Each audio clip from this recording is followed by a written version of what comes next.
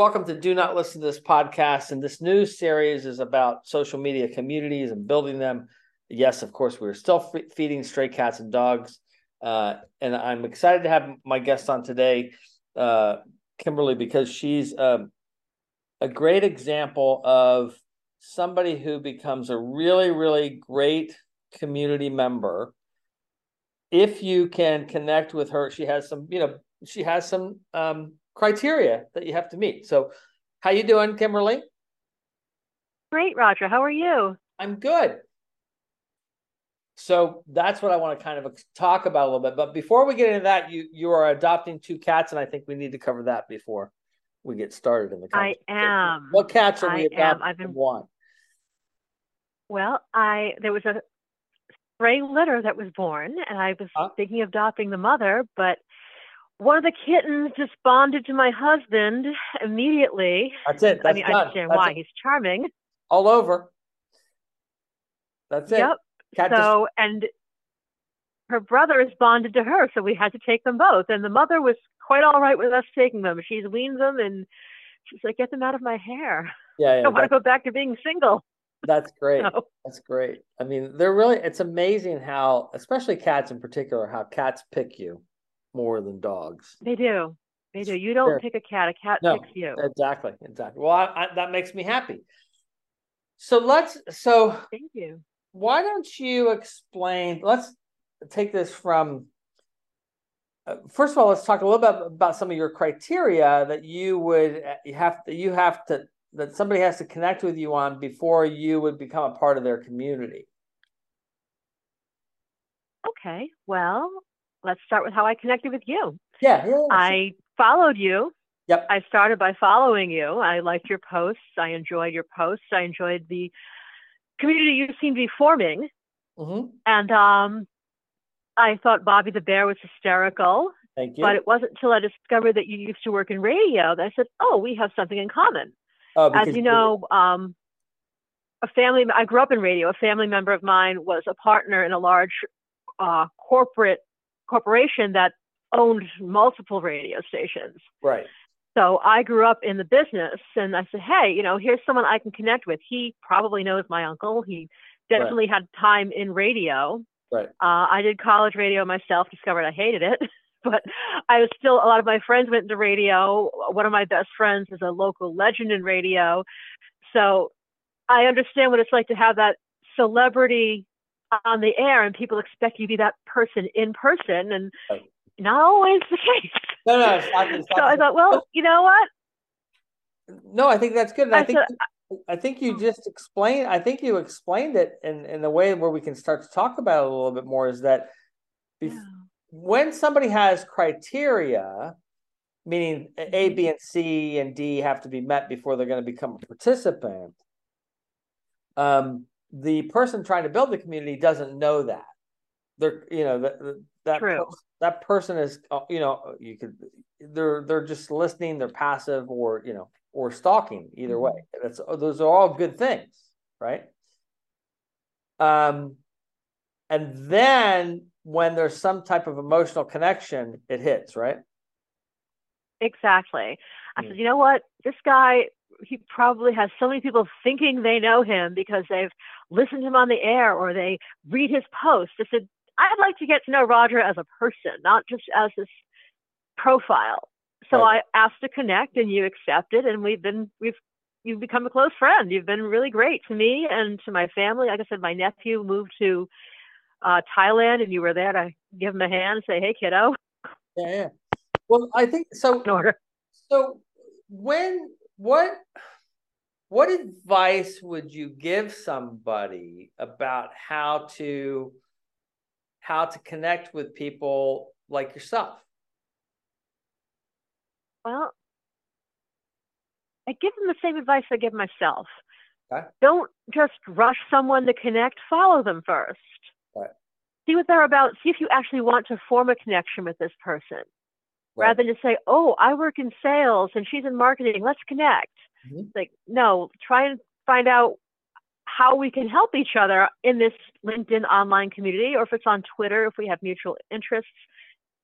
Find out what our mutual interests are and if it's going to be mutually beneficial. because that's a big thing for me. There has to be a mutual benefit.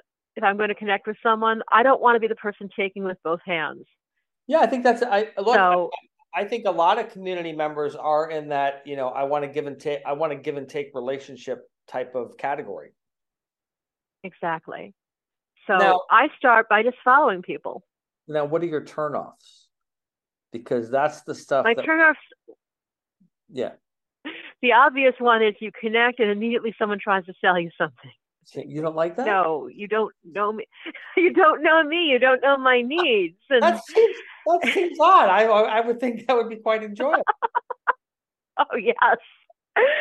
Well, if I'm in a bad mood, it's enjoyable to abuse them, but that's not who I am. I don't like being, part of my language, but bitchy to people, but I can be. And it's like, if I know you for 5 minutes and you're pitching me in my inbox, it's like, whoa, slow your roll. Okay, this is the first date. Yeah, Get to know me. You haven't even bought me coffee.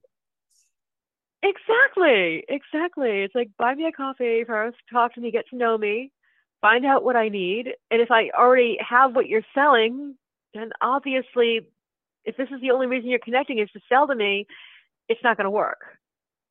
I've had people ask to connect with me saying, oh, we both work in marketing. Can we connect? And I'll look at their profile and I say, you are a marketing assistant. I'm a marketing director. Right. Are you looking for me to mentor you, or are you trying to find a job? I'm really particular about why people want to connect. So you're focused on their motives. Yes, mostly. I've been working in the field of architecture, engineering, and construction, the AEC field. Mm-hmm. I do marketing for that field. I've been doing it for about 5 or 6 years. Mm-hmm. And when I was an early adopter of LinkedIn, mm-hmm. I was working at a community college. I was interdepartmental. So rather than pass my CV around, I just told people, go to my LinkedIn page. Mm-hmm. And even back then, I worked closely with the engineering department, engineering students, engineering professors. Mm-hmm. So because I have such a background in engineering, I found myself getting a lot of requests from engineers. Mm-hmm.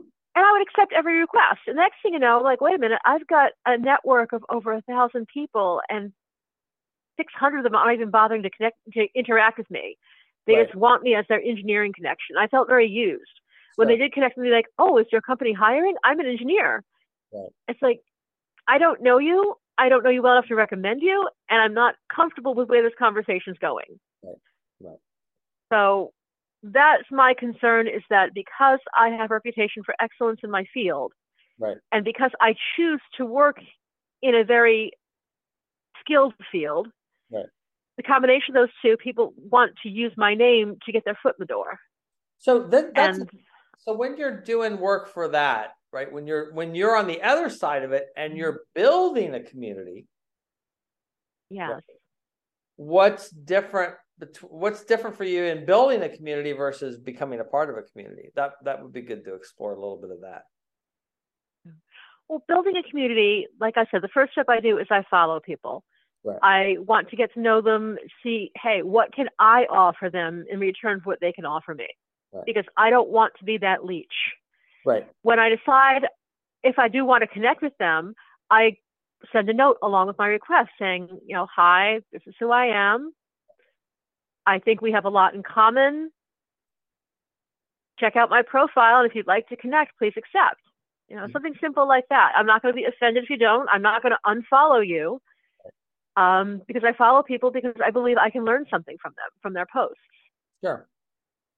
So even if it's just one-sided, I'm happy to follow someone. And I find a lot of people will simply follow but not comment. Not react. And it's like, I know you're following me, but how much of my stuff do you see even? Am I just a number on your follower count? Right. But now when I follow someone, I read their content. I get that. But now if you're building a community for a client, what's different? Yes. What's different? What's different is I know I'm looking out for the best interests of my client. Gotcha. And I say, okay, maybe my client just wants numbers. Right. So I will make sure we connect with as many people who want to connect. Sure, you want to connect? We'll connect with you. Right. And is that hard for you? Don't know the quality of your content connections. Yeah, exactly. Now, is that hard for you? Because that's different than you becoming a member. you're doing a different thing building than being a member. Does that become a challenge, or you can just compartmentalize it and it doesn't matter? I can compartmentalize it. Like I said, it's for a client. If they want numbers, they want numbers, great. But I will look at all the followers. I will look at their job titles and their industry and say, oh, look, here's someone you actually work with that's following you. That's great. Now you have a connection with that person. You can keep them updated. They can update you. You can see what's going on and say, hey, is there an opportunity to further our business connections in real life to profit up with each other instead of off each other? So if it's someone that we're not working with, but they work in the field, that's great. We'll reach out to them personally. But I always look to see, why is someone following? So what kind of tips would you give somebody trying to build a community for their business or for a client? To build for a business or client, I would say, honestly, accept all connection requests at face value, because they tend to come in regularly. If you try and scan and vet every single one, it's a full-time job. Yeah, you would. It would just drain your energy, right? It really would. It really would. So I would say, just let people connect with you once a month, or once a week, even depending on your schedule, your timing.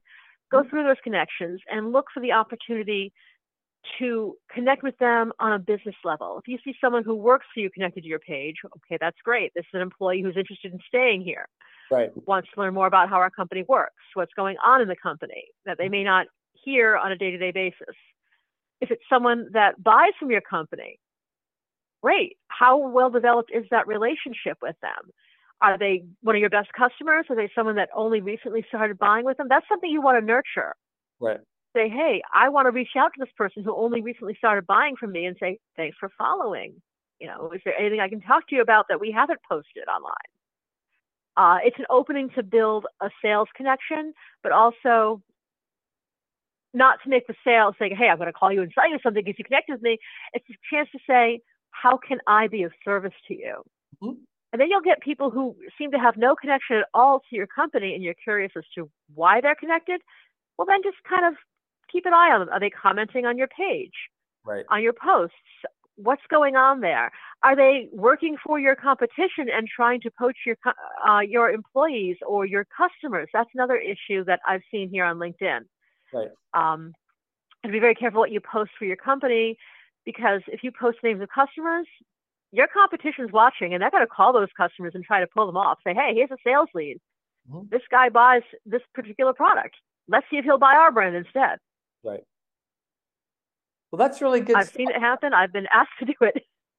No, I think that's really good stuff. And that's kind of why I wanted to have you come on to chat about that, because you are, yes, you are a friend, but you started out as a community member. And I really like the fact that you actually have criteria. A lot of times people don't. Yes. I am about, like I said, I didn't have criteria originally, and I found I had approximately 600 engineers from India all trying to get a job in the U.S. because, she works in engineering, so she might be a good contact to have. I could not recommend a single one of them because I didn't know them. So I culled my network to people I've gotten to know through LinkedIn or know in person, former students of mine that I worked with when I was working in academia, former coworkers, and saying, these are people that I would be happy to recommend for a job or a contract, any kind of business relationship. You can ask me for a reference on this person, and I will be happy to give one. And I think that's what people have gotten away from LinkedIn. It's become a popularity contest. Look, I have 500 plus connections. But how many of them would you be willing to recommend? No, I mean, as I've talked about, or even do business with yourself. That's right. As I've talked about in some of the other episodes, and it's going to be a recurring theme in all of these episodes, is that when you're talking about building a community, you maybe 16 to 20 people is going to be your initial community. Oh, yes. It's going to be small. That's about it. Because from there it grows. Otherwise, it shifts to a fan base or a customer base. And those are different. Just what you talked about, you're going to do things differently in those things versus your community. I mean, I have a friend we met here on LinkedIn. We're hoping to meet in person. And she's very, very active in DEI, diversity, equity, and inclusion. It is her passion. She is a third generation activist. It was her grandfather knew Dr. King. I mean, she has quite a legacy, and it's amazing. And she built a network on LinkedIn of over 10,000 people because she connected with everyone. Right. But it was during people would post to her, comments to her posts, she discovered she had white supremacists in her network. Oh yeah, that's right. I'm going to get rid of these people. Yeah, though. So that's the danger. Yep. No, that is the danger when you're talking about a fan base or anything like that, or if you're talking about a fan base and you get toxic people in them, you got to get rid of them. But also, if you're building a customer base and you get toxic customers, you got to get rid of the toxic customer. You do. You really do. And that's the hardest thing, is getting rid of someone who they're a customer. Oh, what if they badmouth me? What if they're going to take their business to my competition? But you have to look at the back end saying, how much of my resources am I dedicating to this customer? Oh no, I agree. My return on investment? What, on the business consulting side, I always encourage, I say, please hand deliver those toxic customers to your competition. Get them there as so fast you can have this one. Get them there as fast as possible. Because I've worked in distribution, and yeah, I've seen it. It's a Cartesian graph. The customer who requires the most service and gives you the least amount of business. Yeah, you want to hang those out to dry. It's like, you're not part of my community anymore. That's right. I will drive you to the front desk of my competitor for that. Exactly. I think so many people are afraid of losing a customer that they don't think for a second and say, wait a minute, is this customer making me money? Well, that's right. And the same can be said for... No, you're right. I mean, and also too, it's not just money, it's how much emotional energy are they draining? Exactly. It's what is the return on my investment here? What is my investment versus what am I getting in return? Are my customer service representatives quitting hand over fist because they don't like dealing with these customers who are rude to them? They'd rather go elsewhere and take a pay cut than deal with these people. That's costing your company money. And maybe you're not seeing it right, right in this instant, but the bottom line is going to show, have to rehire and train, and it's costing you. Yep. So sometimes it's best to cut the loss up front than, discover on the back end what it's actually costing you in the end. So true. Well, first of all, thanks for being a part of my community, being a friend, and also for saying yes to come onto the show. It's great to have you, and you're the first female guest. So you're I had the first 3 guests were men, and I got past that, and now I think the next 4 or 5 guests are women. Woohoo! And then I'll have some aliens. That's great. I'll have some aliens. Oh, even better. Yeah, even because better. I have Mars needs women, I hear.